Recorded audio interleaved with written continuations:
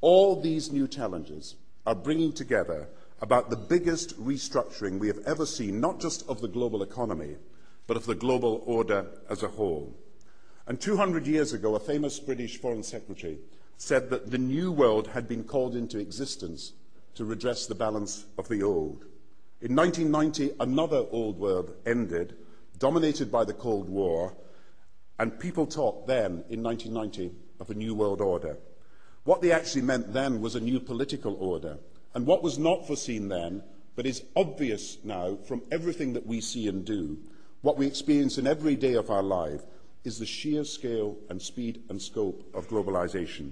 And it's only now that we can begin to understand that the world order that globalization brings and what it's going to look like, it's driven forward now not just by the balance of military strength, the Cold War times, or ordinary political power. It's being driven forward by a seismic shift in economic power that we see around us. But what does the new world order mean for countries like ours who are looking to succeed? I suggest that the countries that are going to succeed are those that combine flexibility, free trade, open markets, with proper stewardship of the environment and investment in education, infrastructure and innovation.